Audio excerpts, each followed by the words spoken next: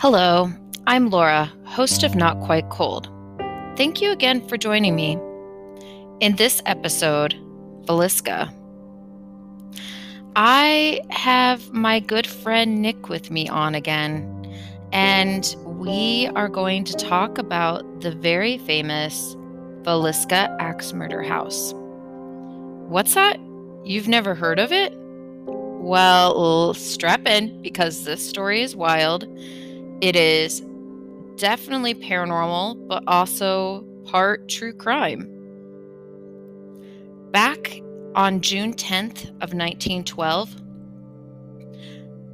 the old white farmhouse of Joseph B. Moore and his wife Sarah Moore and their 4 children, Herman, who was 11, Catherine, who was 10, Boyd, who was 7, and Paul, who was 5, were getting ready to go to their local Presbyterian church for Children's Day. It's a big celebration. I'm sure that they had neighboring pastors that came to preach, and I know for a fact that they had 2 good friends, the Stillinger sisters, Lena, who was 12, and Ina, who was 8. They came to this Children's Day celebration and were invited by the Moore family to stay the night with them. The Stillinger family agreed that they would come and the girls could come back home the next day, and off the family went back home. It was nighttime at that point in the story, and I'm sure that they got ready just like any family of 4 would typically get ready. They washed up, put on their pajamas, maybe ate a snack or 2, and tucked in for the night. But what they didn't anticipate was being murdered. Horribly, horribly murdered. Who murdered them? That's part of the unknown. There is speculation that the family was murdered by a local reverend, and there was speculation that they were murdered by just a traveling hobo.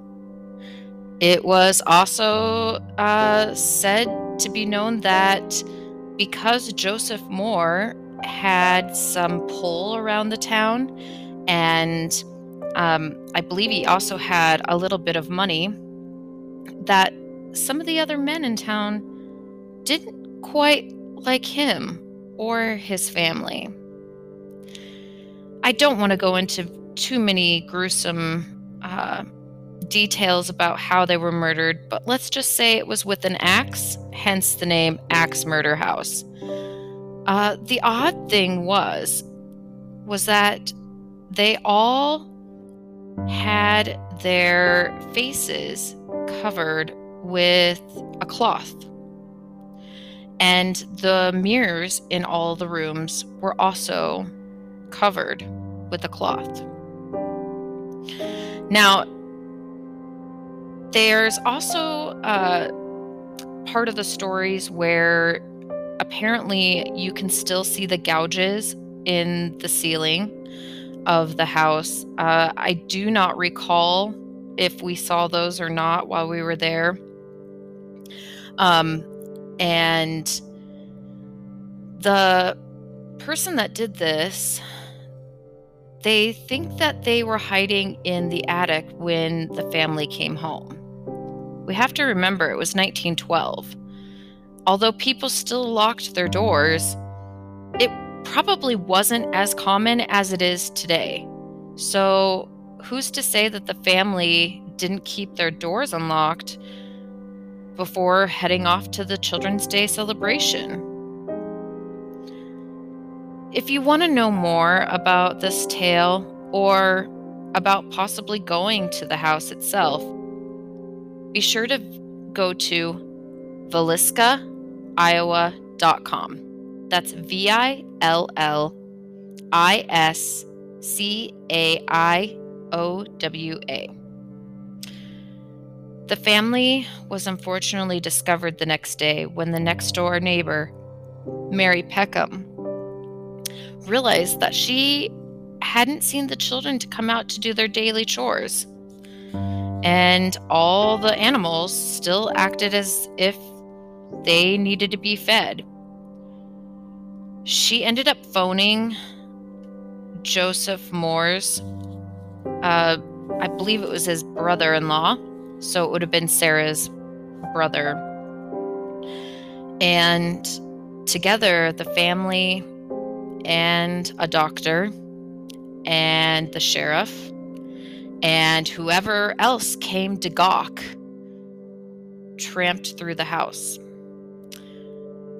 Once again, I will repeat, it was the 1912, so,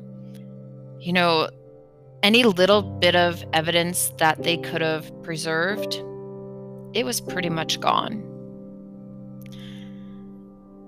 Maybe someday we will find out who did it, but since it's 2022, I'm going to guess that we will never know. But that's what kind of makes the rest of the story a bit creepier. So tuck in and enjoy the show.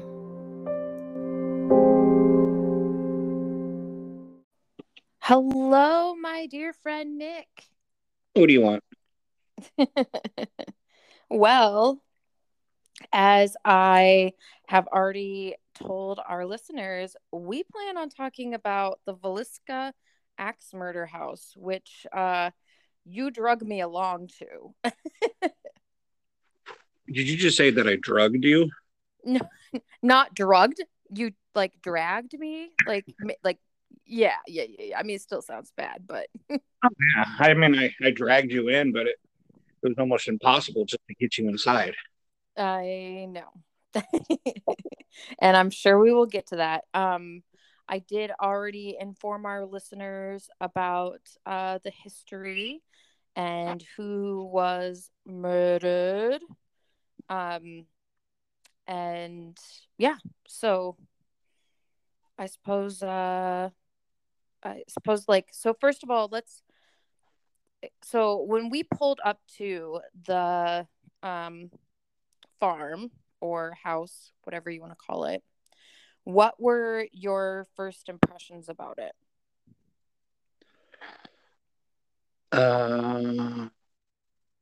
At first, it was kind of calm, but nerve-wracking because what we'll expect, even not knowing what to expect. But it was just the whole thrill of just knowing the history. So I kind of had like the butterflies in the stomach, but calm. Yeah, for sure.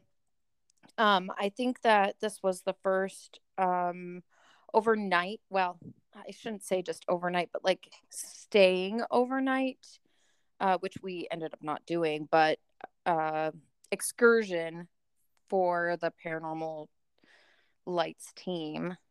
Yeah, for it being overnight, but none of us slept.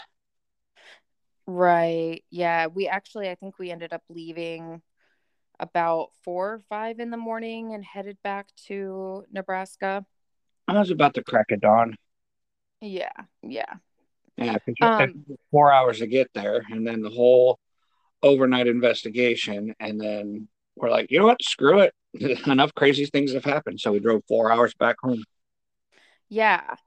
Okay, so we all were hanging out. Well, first of all, I guess we should probably explain who was even there. So it was myself, you, Nick, and several other people that are on our team.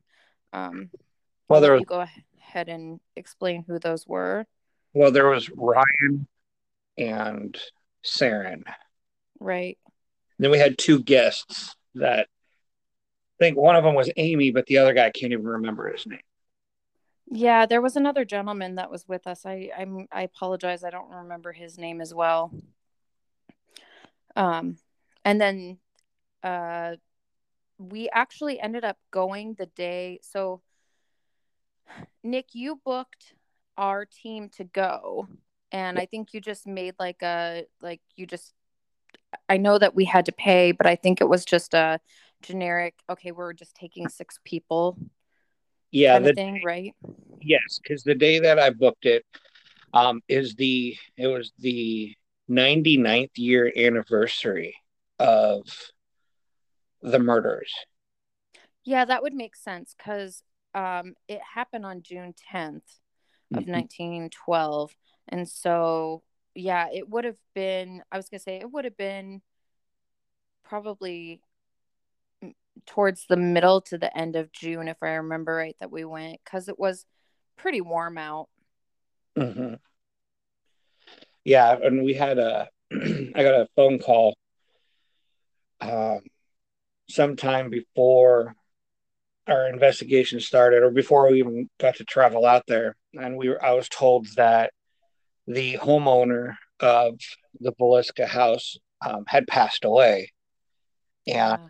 I had suggested to his wife that she's, when I was talking with her, and then her husband passed away, and I said, well, hey, we can reschedule if you want. Um, and I'm sorry for your loss. And she said, no, my husband Darwin wouldn't want this. Um, he would expect you guys to come out there, and he wouldn't want you guys to stop. So I took her offer, and took her words serious and to heart. And so we went in honor of Darwin to the investigation. Then come to find out that when we got there, the one of the guys that lives next door, who does the tours and stuff, he was all sorts of, nerve wracked, and he just looked like he's just been through hell and back. He was at the funeral, so not only was this paranormal investigation booked for the Velisca X murder house, which was exciting, and it was the 99th year anniversary of the murders, it was also the night of Darwin's funeral. Yeah, I remember that because I believe it's a very small town. And if I remember right, almost everyone in town ended up basically closing shop that day and heading to the funeral and just kind of taking the day off because I remember us driving through town and thinking, "Wow, it's really quiet here. This is I mean, we're kind of used to smaller towns being from Nebraska and that, but this was eerily quiet and just not really nothing going on."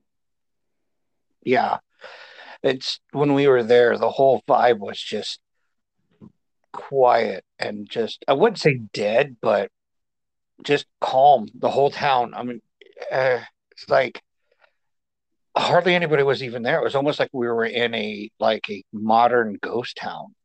Yeah, no, I agree. It definitely was. One of the cool things that the um, the owners ended up doing, I think it was his daughter that actually agreed, or daughter-in-law that agreed to initially give us the tours because she used to at one point in time do the tours. So we ended up meeting up at they have like a little museum area that has just tons and tons of amazing artifacts and um, old replicas and whatnot. It was pretty awesome to being able to walk through that stuff. Um, Typically, I think they give you quite a bit of time to walk through it, but due to the fact that there was the funeral and everything, um, this museum wasn't open, and so they just kind of let us roam through it really quick. But I would love to go back again and go through that museum part because they I don't know if you remember that, but they had a lot of stuff to look at, and I know we didn't even remotely get to a lot of it. Yeah, still, it was just nice knowing that it was I don't know, I guess you can kind of say it was kind of a private. tour for the museum. Yeah, definitely. Good The part of the it is we, family's so sweet that owns it, and I just, some places like this, they're just about making money off of unfortunate death and ghosts and spirits and all of that. And this family, they really, I don't know, they have a sense of respect to them, and it's more about just getting the story out there because it's so bizarre and so wild, and just kind of it's part of history. It's interesting. yeah, just to stay the night there is like $700 a night, probably even more, but by now. But yeah, it was not a cheap investigation. No. But anyway, so when we actually ended up driving to the location of the house, which is still in its original place and everything, um, they have a huge side yard. And that's partly due to the fact that it was an actual farm at the time of the murders in 1912. So, like, they actually had, chickens and I want to say goats or pigs or something, other not wildlife, geez, wild. I want to say that again. Gosh, livestock. Ugh. And just like you would expect from 1912, they obviously they weren't able to just go downtown all the time to Hmm. pick up a loaf of bread or whatever. So like everything was made, obviously. Um, anyway, so they have this huge side yard, and there's a pretty good size sign up at the front. And our hostess, she suggested us kind of standing next to the sign to take a picture. And she was kind of talking to us about different things that go on, that people have seen just on the outside of the house, let alone the stuff that actually goes on inside the house. And I don't know if you remember, Nick, but you were like, at one I, point in time, you freaked out. Do you yeah. remember what you saw? Oh yeah, I do. Yeah, around when we were looking around the sign, got a picture taken at the sign, and she was talking with us. I happened to look behind me because I was just walking around the area, scoping out the house, and Oh, I should probably preface that this is like when the sun is beginning to set. So it's still pretty bright out. oh yeah, um, and so I was just watching, as you were saying, I was watching the light with the sun coming down in the backyard, and not far from us was a bar, the red barn that they had built for people to come, and if they don't want to stay in the house, they can stay in the barn. That was where we set up headquarters. But between the back door of the house, that door leads to the kitchen, um, Right. and so between the back door of the house and the barn, I saw a blonde, short haired blonde little boy running down the ramp of the back door and then just like gone. And I was just scoping everywhere and I was trying to get everyone's attention and just saying, hey, guys, this is what I saw. And I have never in my life ever, it still bumbles my brain right now. It's just seeing this little blonde kid running down out from the back door and just vanish. Yeah. It they actually have made the getting into the house wheelchair accessible. So what you saw actually was on the little ramp that they made, I should say, not used, but made to go into the back door of the house. Mm-hmm. Um, and they don't allow anybody coming in through the front end of the house at all. Everything coming in and out was always in the back door. So um yeah, it's when you said that, I was like, oh, because I kept, for some reason, I kept getting pulled like to look over in that direction. And I just, like sometimes you just get this feeling to continue watching or looking in a certain area. At least I do. I don't know if this is something normal or not, but it was in that generic area where you had seen that little boy. Yeah. And so I'm curious. So I think it probably was either Boyd, the 7-year-old little Moore child, or Paul, the 5-year-old Moore child. You know, and I've thought of that too, but the thing, what even kind of creepier about it is that even though that the ramp had rails, and you know you could see the bottom of the ramp and whatnot, but the boy wasn't really even transparent. It's like you couldn't see Oh, through him. wow. It seemed like that he was completely solid, but I did not notice any legs or feet running across down that ramp. But and it wasn't really that he just like vanished. I think it was more I turned and I looked and I saw this kid running down the ramp, and then I happened to turn around to you guys to get your attention. The moment I looked back, he was gone, and he couldn't have been running fast enough to run past the barn because it wasn't. I mean, the barn wasn't like super close or anything. I mean, if I would have No. quickly turned and turned back, I would have seen him, but I didn't. He was just gone. But I didn't see the bottom half of him on the ramp. Just this blonde-headed boy, and it just puzzles me every day. That's awesome. That And is really cool. and that's just the beginning of our little adventure there.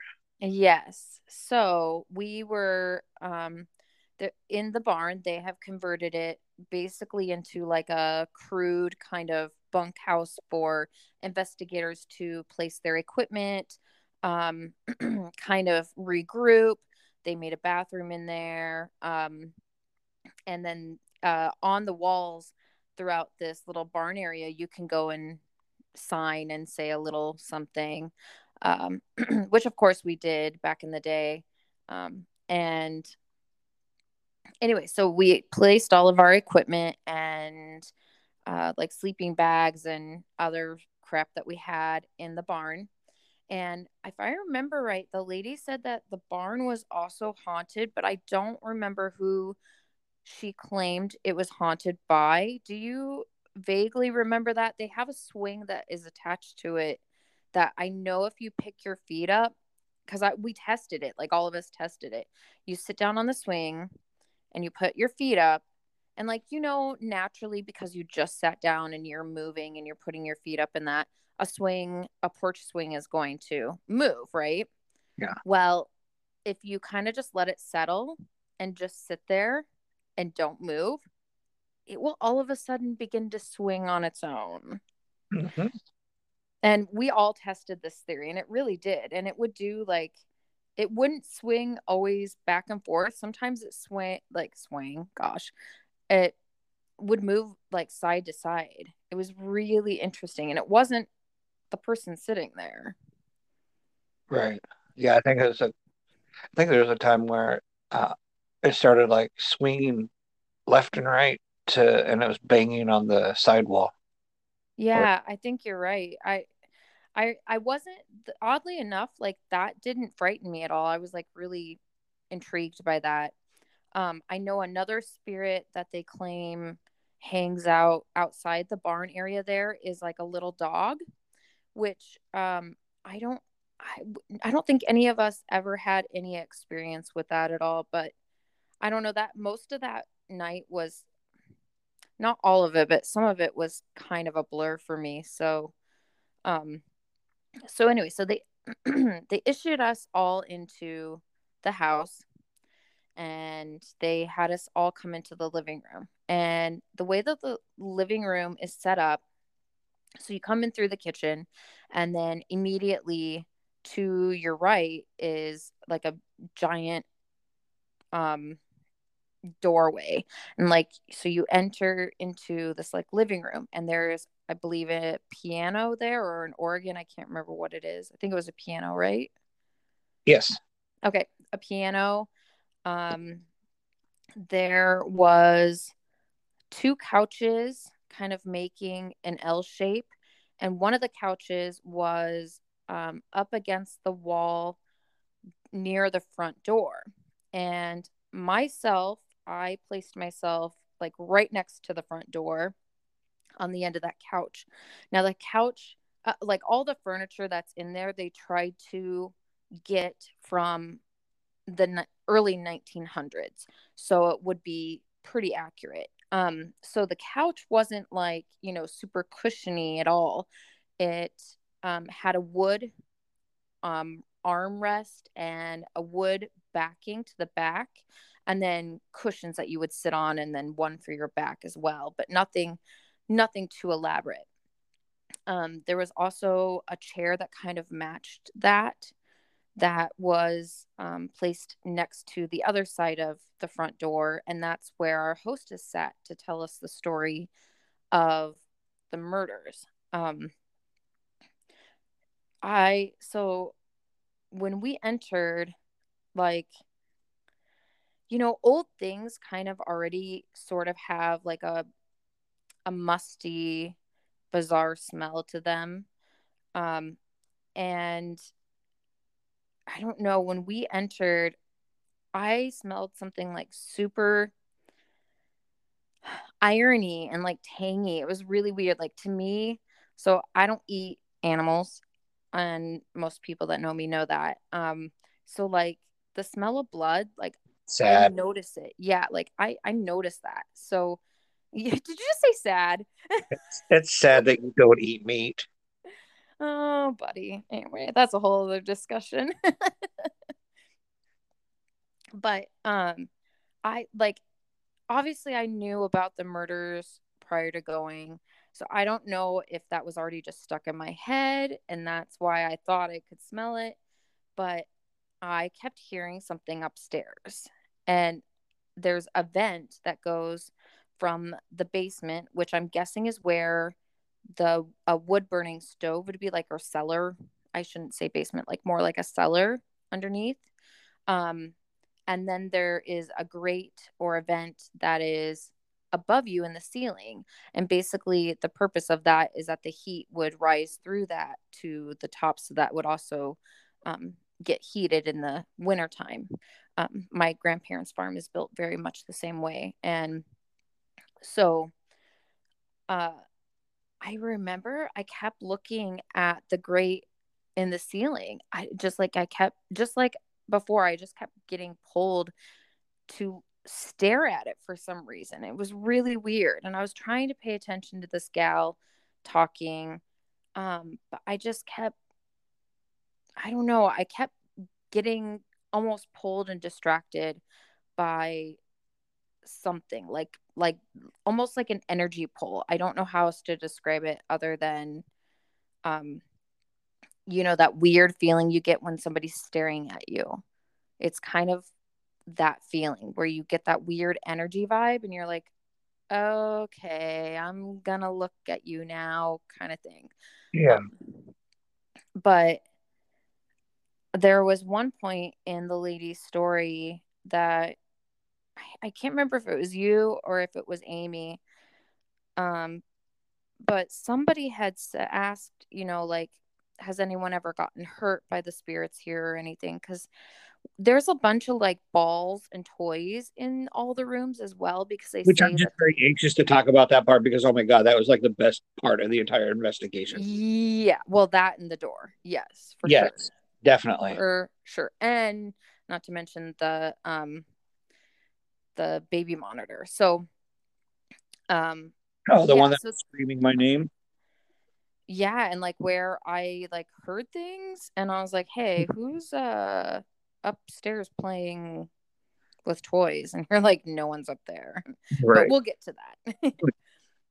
um yeah, so she was just like talking to us, and I was sitting there pretty calmly, and she was telling us about how people have gotten scratched or slapped or pinched, basic basic things like that.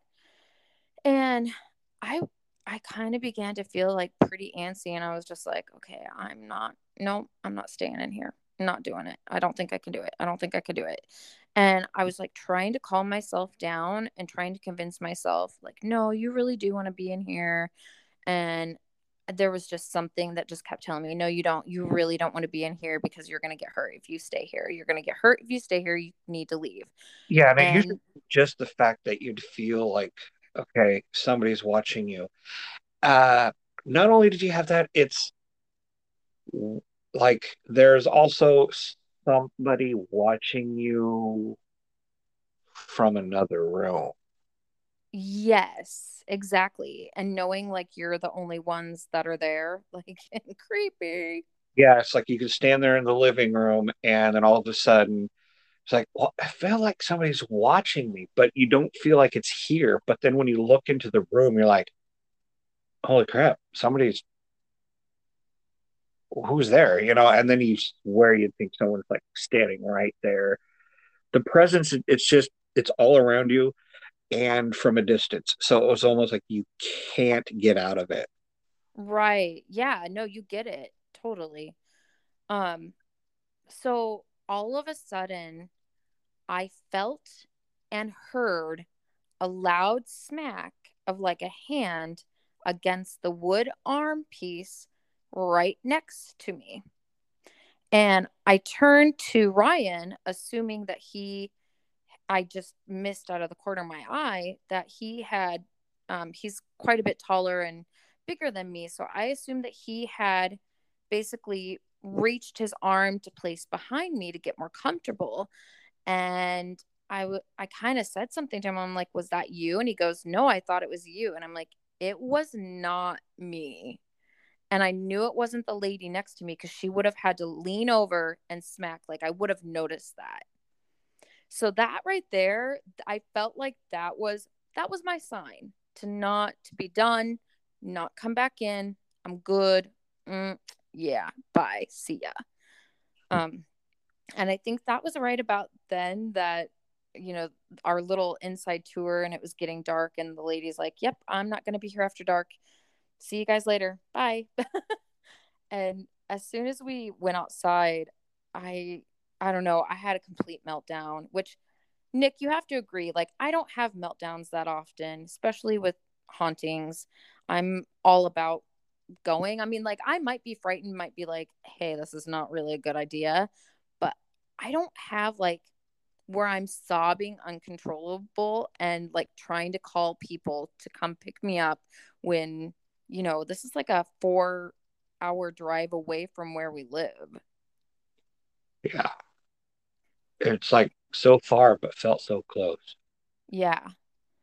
Um, Yeah. It was you and Saren that I was most focused and concerned about because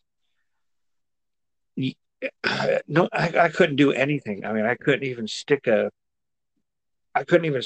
iron rod up your ass and drag you in there, and oh I yeah, couldn't no. get in there. You were like literally bolted to the ground, and I was concerned about another person there because of health factors. But she troopered through with it really good. Um, and nothing, no health problems happened out there. But yeah, no matter what I did, I I couldn't get you to budge in Yeah, there after the sun fell. I was pretty much like, F you, Nick. I'm not going in there. I don't care. You like someone's gonna have to pick me up to drag me in there because I'm not going. Oh, and we tried, but then you like damn near gouged our eyes out. So we like, screw this, we're not bringing Laura. She's not going in. Yeah. So what we decided, what we wanted to do for the team anyway, was do like a live feed on Facebook, and that's Hold what on. we ended up doing. Right. But we had to release it periodically through Facebook because this was at the peak of when the live feature was open on Facebook. Yes, that is also very true. Very Yeah. true. Um, so I think it was you, Ryan, and it might have been just you and Ryan who went in first. Maybe you, Ryan, and Amy. I'm not exactly sure, but I remember Sarian stayed with me, and I think that new guy stayed outside with us as well, but I could be wrong. Um, and I think you guys went in and tried doing like EVP stuff. Yeah, because I wanted to go in there by myself, but then when I got halfway up the ramp, um, I decided I wanted Ryan to come with me because it's just we were just right up there at the door, and you're like, oh, I could do this. I'm a man. I got this. No, fuck this. Hey, Ryan. Yeah, seriously, like the whole vibe in that building or even just like right next to it really changes after dark. And I don't know, that could be psychosomatic because it is nighttime. But I don't think it is. I clearly there is some spirit that is there, if not multiple spirits. Yeah, and just like, and it kind of reminds me back of from one of the books that I wrote, that the very first words are, a house does not have to be old to be haunted, and a haunting doesn't happen on command. So just because, anytime you go to the Villiscax murder house doesn't mean that, nothing, there's going to be many times that nothing happened. But we just so happened a lot of things happened that night. Right. And honestly, um I've talked to other people that have gone, other teams that have gone, and they've had almost complete opposite experiences than we did. So it is something different every time for everyone. I think that the energy of the people going, the energy of the day, and the energy of the spirit alone, like it all kind of varies. Yeah. Because like I said, you have that moment where you're just like, I got this. Oh man, I can deal with it. What the heck is wrong with you, Laura? You're just a chicken shit. And the moment I get to that door, and that's when I had to call Ryan. I'm like, you know, bro, you're coming with me. And I knew I was like on to something when, Syrian and even that new guy were kind of like, yeah, I'm kind of rethinking this a little bit too. I'm not really feeling like I want to participate as much as I thought I did. Um Yeah, it's just so that the listeners are aware. I'm pretty much the guy that um well, let's face it, you antagonize. yeah, there you go. Thank you. I antagonize, and I always try to encourage everyone to just go forward, and what happens happens. And because a ghost won't hurt you, but that's never really the problem. It's more of the factor and the effect that it does to your body and mind. And I don't mean body like, a weakling. I'm talking like your electromagnetic energy that lives with you every single day of your life. It like alters you physically. And it's like, hey, I got this. And then you get there. It's like, oh, I touched something. I'm not dealing with this. All the way to sounding like, okay, when you watch those ghost shows and you see people, oh, I don't know why they're screaming because they heard a voice or they heard a noise. That's the effect I'm talking about, because you're not there. When you're there, it totally turns you into a totally different person. Oh, definitely. I mean, the You can watch same this the and same thing could be said for like yeah, any major encounter with anything paranormal or really anything that could be memorable, to be honest. Like you don't know, you can say that you would react a certain way, but until you're actually forced to be in that situation, you don't know how you would react.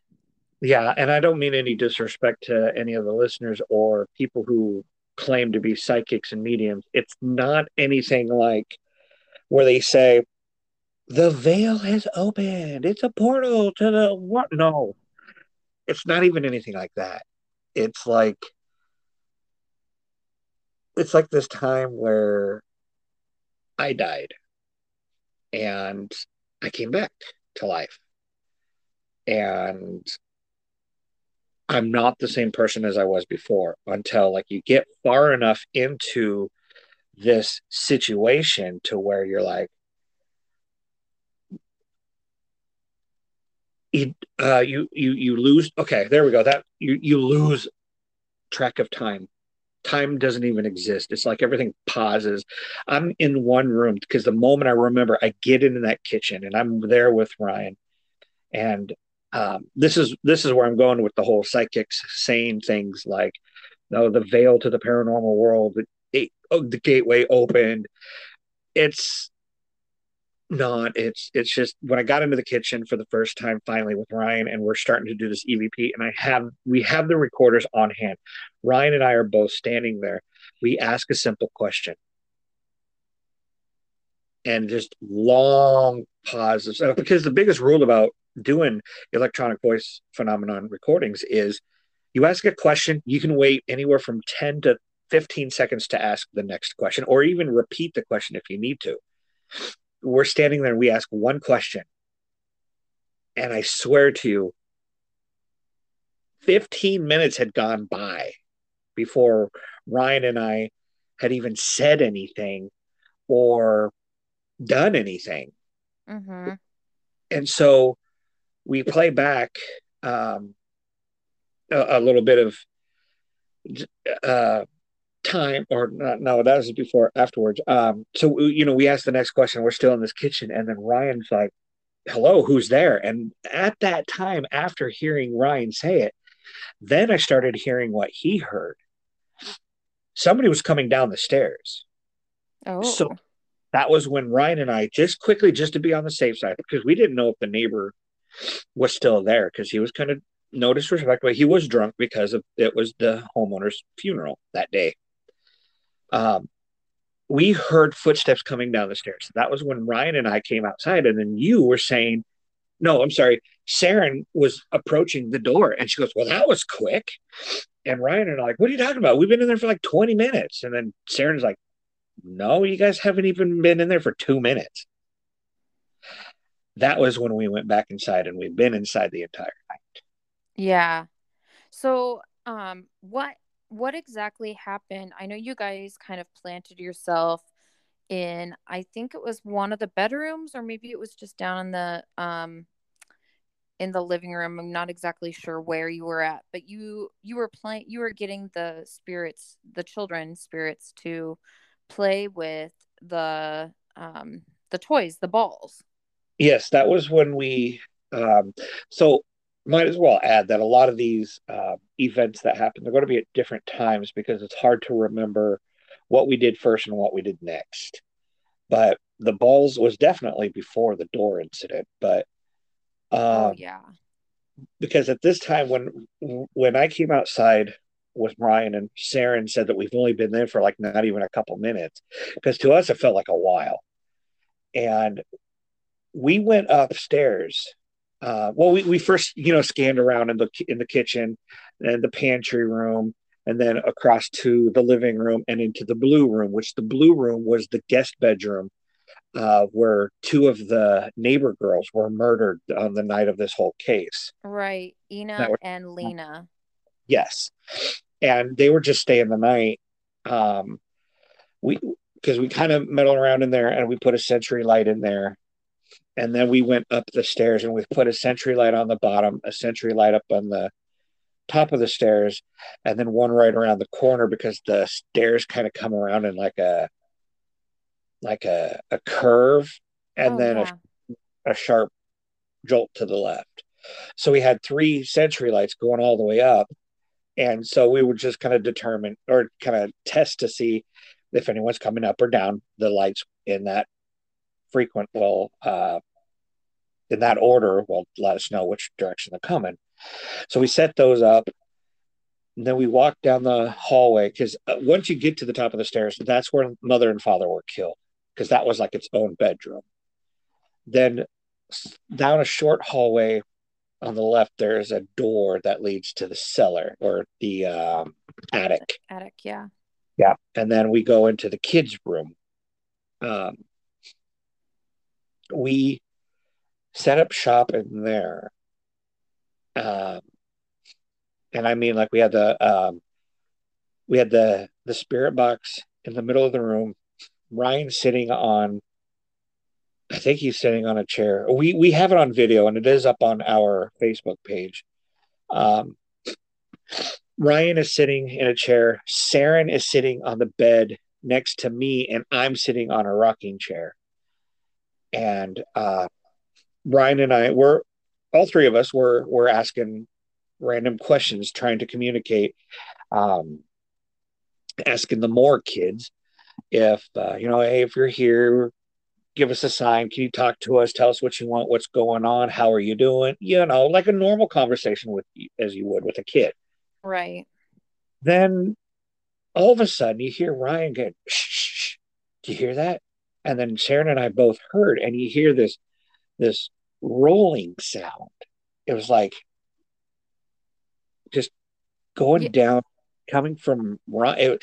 It was a blue, like the blue plastic ball that rolled from underneath Ryan's chair, past the across the room, past the spirit box, and underneath the bed that Saren was sitting on, and then it rolls and stops right underneath me when I was sitting in that rocking chair. And we asked, "Is that one of you kids?" I don't remember who it was. I just remember one of the others was saying, "Is that you playing with that ball?" And Ryan makes one of those blue ball jokes, and we laughed about it. But then Saren kind of like lurched forward, still sitting in the bed, but like her body like leaned forward and lurched, and she's like, "Ow!" And I was like, "Hey, are you okay?" And Ryan and I looked. She goes, "Yeah, I just got this electric shock up my back." And we looked, and she had like a straight line all the way from the center of her uh, shoulder blades coming all the way down to her uh, the top of her rear end. And she said it just feels like an electric shock. So I can only assume that if it was anything paranormal, that maybe that she was touched directly by something paranormal, because you have no other choice but to add up the elements. You have this ball rolling around in the room, stops underneath, and all of a sudden, whoop, there you go. I'm gonna swipe up your back. Right. That was also one of the things that the lady had mentioned to us was, people having markings and that on them when they've been in the house. Uh-huh. Yeah, and and I believe that was the only incident where somebody was physically harmed in that room. Right. And so we tried a little bit of the whole, hey, are you in the closet? Can you make the closet door open? And still trying to we got a few responses out of the spirit box.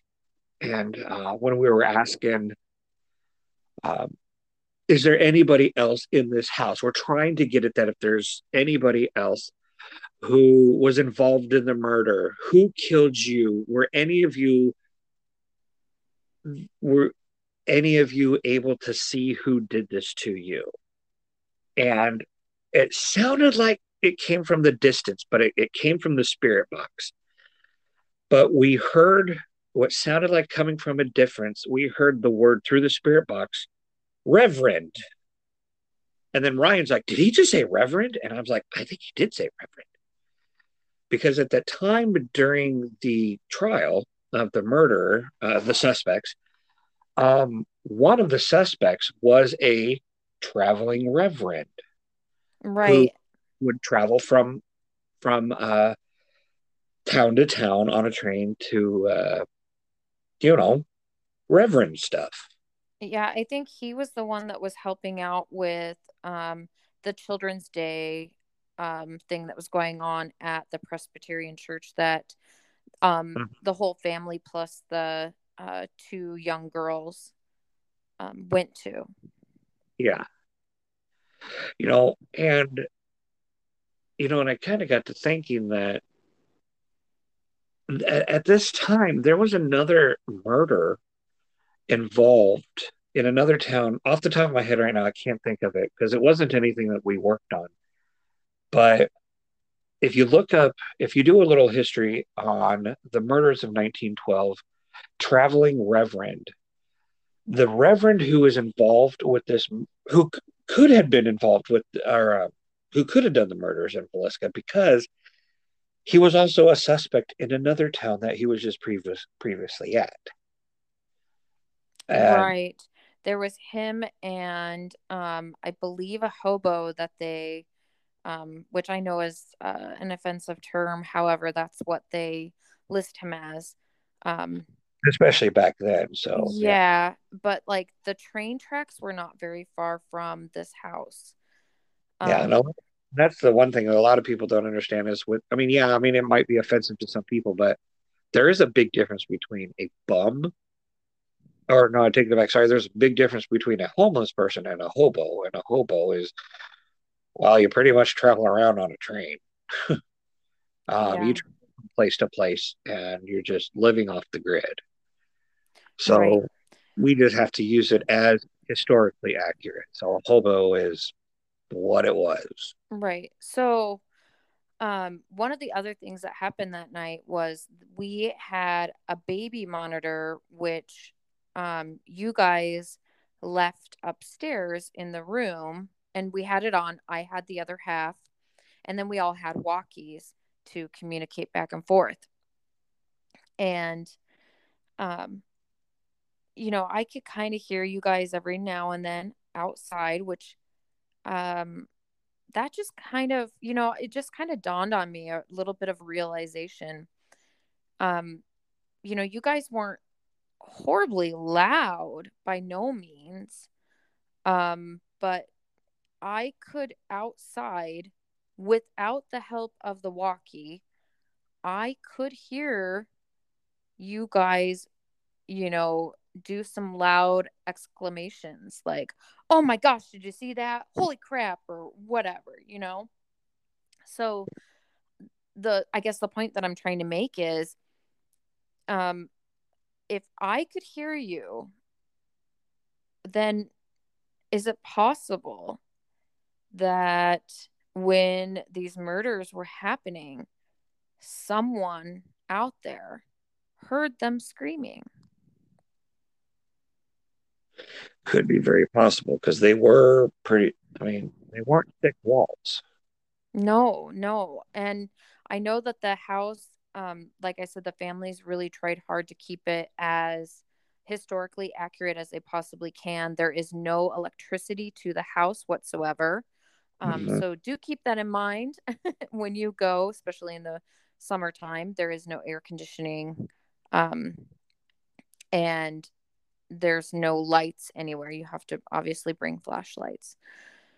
Yeah. Um, but anyway, so I remember, like, all of a sudden hearing this tune, and this like musical tune that I heard kind of sounded like something from a little kid's toy, or possibly, someone's. At the time it was really big to have cell phones that had cute little tunes to them when somebody called. And I actually had a phone that would play like crickets, and, um, there's a video of me explaining all of this because we were really excited when we heard it. But I remember that there was like a short little, like I said, musical tune that I heard, and I thought one of you guys were playing with some of the toys that were there, because I didn't know if there were, electronic toys that somebody had left. And I asked you guys, hey, is that you? And because it was really quiet at that moment, and you guys were like, what? No, why? What's going on? And I was like, um, no, you guys aren't like playing with your phones or playing, with the kids' toys or anything. I'm like, did you not hear that? And everyone's like, no, we're just sitting here trying to do some EVP work you guys were in the, living room. And I was like, oh, okay, so no one is upstairs? And you're like, no. And I think if I remember right, one of those lights, um came on. Cuz Yes. go ahead. Um, yeah, because when that light came on, you were telling us about a light. We went up there. When playing back one of the videos, which I believe I also have that up on the Facebook page. Yeah, the Paranormal Lights Facebook page. Yeah. Yes. We're doing a EVP session in the Blue Room, but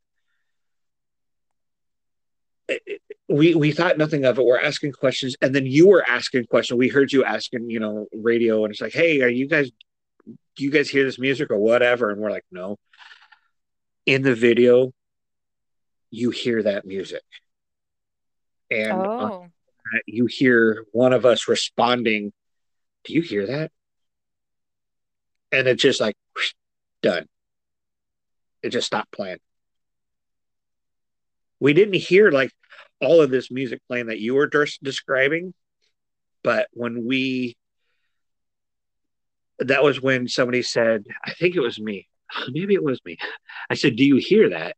But when you're playing the video, you hear that music in the background, and it's Twinkle Twinkle Little Star. Oh And yeah, I think you're right. I think it was Twinkle, Twinkle Little Star. Yeah. and you were asking if anybody hears that, and then I asked, "Do you guys hear that?" And bing, that was the last ping. It was just done. And that kind of got me remembering about when we went back outside, because I had gone through, I think I was coming back outside with Theron, and no, we went upstairs because we checked. That was, I'm sorry, that was at that time we were going up to check on that light that you were saying, is there anybody upstairs? And then we go upstairs, um, and we're me, Amy, and Ryan. Ryan goes back into the kids' room and he's trying to do another EVP session on. He's got his camera hooked up, set up on a tripod, trying to get the kids' door to move on its own, just making commands, just having conversations. Says, hey, is there anybody here? Give us a sign. The tip. Back to that normal routine. Then Amy is between. We're in the hallway and we're just in the hallway, and I'm like watching, and Amy's on my right, and then on the right of her, Ryan's in the other room, and you can hear Ryan on the camera that I'm using, that I have up on our Paranormal Lights Facebook page. You hear Ryan saying, "We'd like to get you to close this.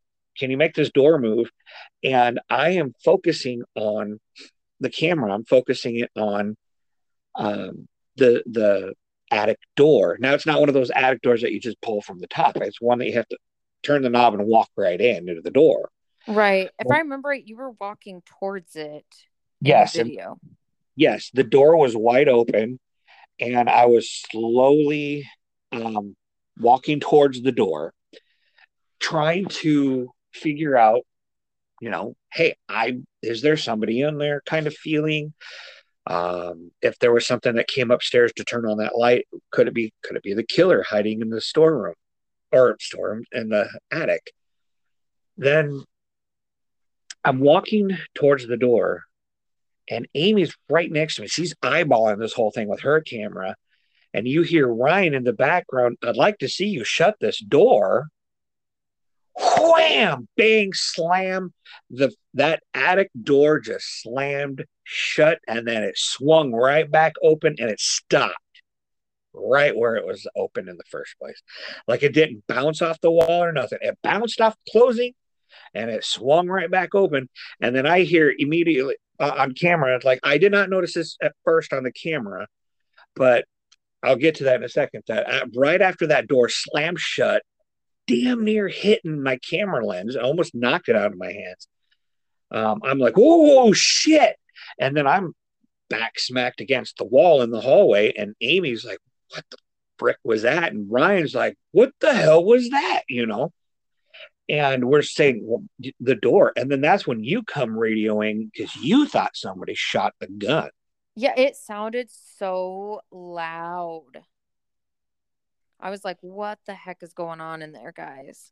Yeah. And at this time, and you can hear me on the video, it's like, oh gosh, it's just something. Well, because I'm You only said saying, something about like, man, you had to hold in a fart or something. oh I yeah, don't remember now. was like, I really had to fart and it went back in because they say the quirkiest things to calm the nerves. I know.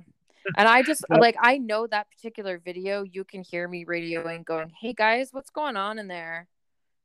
yeah, and it was and at that time when you're radioing, because I played back on the video, um, the door slammed shut, swings right back open, stops right where it started, and you hear me going, "Oh shit!" And then you hear someone say, "No, maybe it was before the no, it was after all that." Oh shit! You hear a voice. The camera picked up an EVP that said, "Shh, quiet," and you see Oh, yeah. and before you hear the quiet, the door slams shut. It stops. I'm back. Oh shit! You see a shadow running towards the camera and darts off to the right into the other room, and then you hear, "Shh, quiet." Hmm. Yep. Yeah, I do remember hearing that EVP. Hmm. Fun Yeah, night. that was a wild night. I know that there's got to be more that you guys encountered while being inside there. Well, there was that was down. We tried to look for that blue ball that was rolling around Oh to see if yeah. communicate and talk and say, "Hey, who wants to play with this ball?" Well, the ball was not underneath the rocking chair. The ball was not underneath the bed. It was not in, it wasn't anywhere. We could not, we found multiple balls in there, like a big ball, small ball, little ball. Yeah, like it disappeared. Right. And so we couldn't find it anywhere. And then so we did our little EVP and whatnot. And we went back downstairs. And by this time, um, the other two, Amy and the other guy, were downstairs in the blue room. And when we came down into the kitchen, Sharon's pointing. She was like, "What the frick is that?" And I turned my flashlight over into the pantry room. The ball from upstairs was downstairs in the pantry in the kitchen underneath the bottom of the lowest shelf. Hmm. And I'm thinking, how the hell could that have got down there? Unless it's somebody around in here might have moved it around. But what are the Yeah. odds to know if it was even that toy? Um, so we that was when we started doing some more of the investigation around in the room. And I think it was you that was saying, no, I come outside because I'm nerve wracked about the door. I'm nerve wracked about the ball coming from upstairs, disappearing, and it's downstairs in the cellar, in the pantry room. So I come outside and I make the stupidest comment, like it's hotter than a popcorn's fart, and it has. You were saying no, because I'm saying that, and I'm coming out here just to get out for a little bit. I needed some fresh air. I've been in there for several hours, and then all of a sudden, I'm getting radio calls from like two other people saying, "Hey, Nick, you need to hear this. You need to come back. It's calling for you." And I'm like, "What the hell?" I know, Then because if I remember it, you were like, "Yeah, I'm done in there. I can't go back in there. I'm good." yeah, and it wasn't until Ryan turned on his radio and you can hear one of the EVP boxes were saying Nick, Nick, Nick, Nick, just over and over and over, like no other sounds were being made. So I go back inside and I'm like, what the hell's going on? And Ryan's like, no, this thing's calling your name. And I was the moment I walked into the blue room where the two neighbor kids were murdered, nothing. It just went to straight static. Yeah, that's wild. Yeah.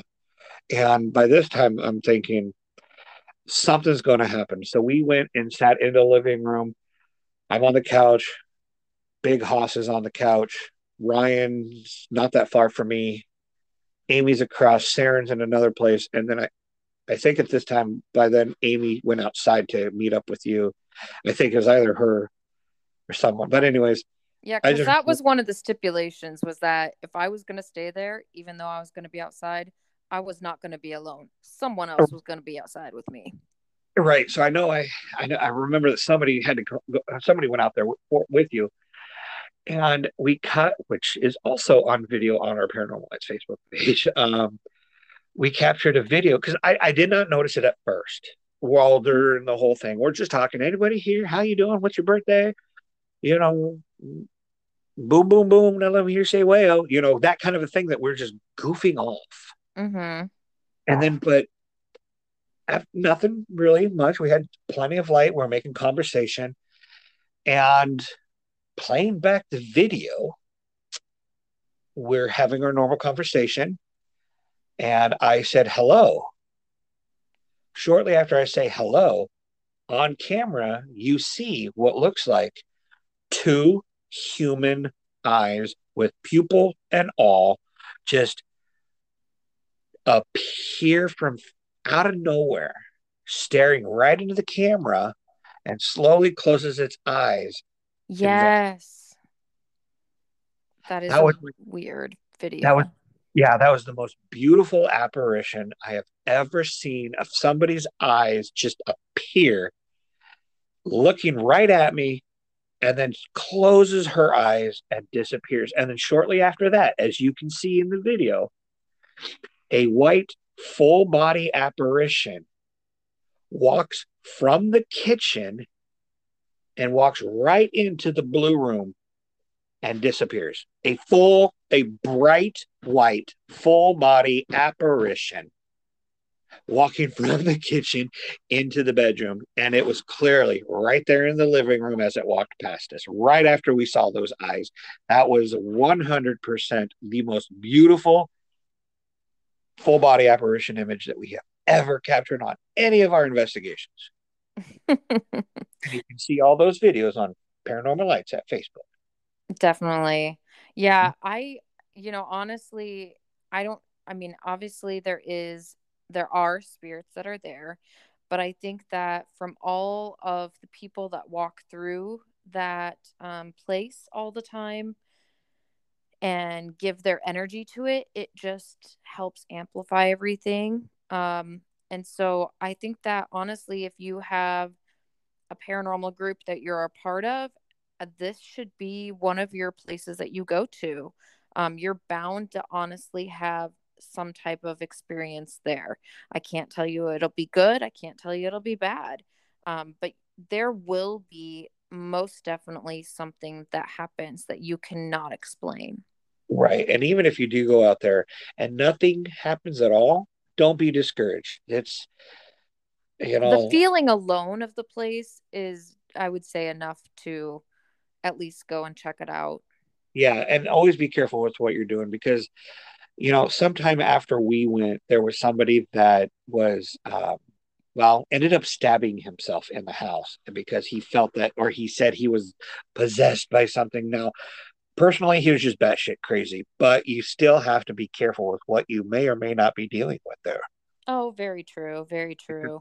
Because if it's not paranormal, then it's probably a mental psychotic. And this place really does mess with you. And It if does. if you don't capture anything on your investigation, well, that doesn't mean it's not haunted. It's just like I said, a haunting doesn't happen on command.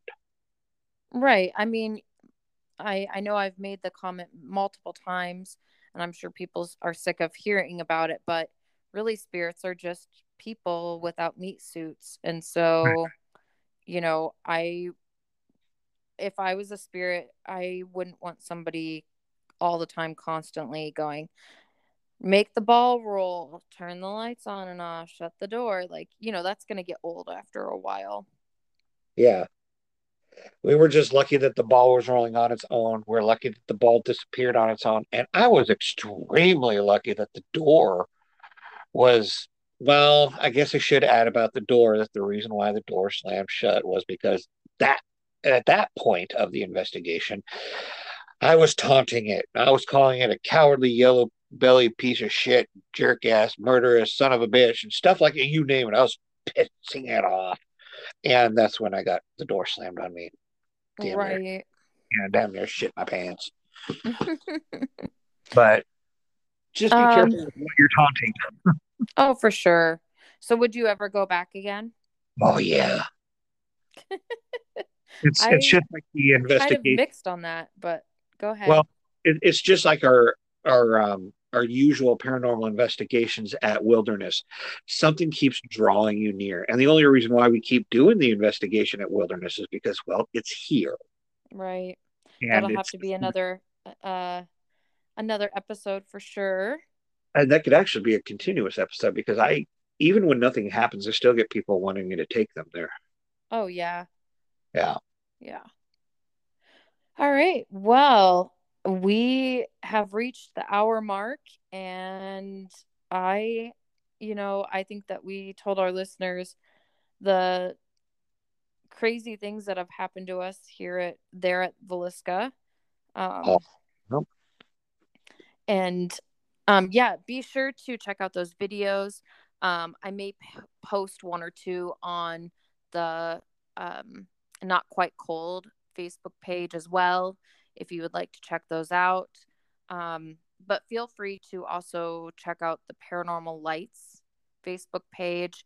And also, if you, like I've mentioned before, if you want to look up about staying the night at the Villisca house, or even just taking a day tour, or you just want to learn more about it, go to villiscaiowa.com. That's VILLISCAIOWA.com. All right, buddy. Well, Make it sure has that you're been a saying, lot of what? make sure you're saying Villisca, not Velveeta. For sure. All right, buddy. Well, as always, it has been a blast, and I can't wait to talk more spooky things with you. Definitely. Anytime. All right. Take care now. All right, you too. Bye-bye. Bye.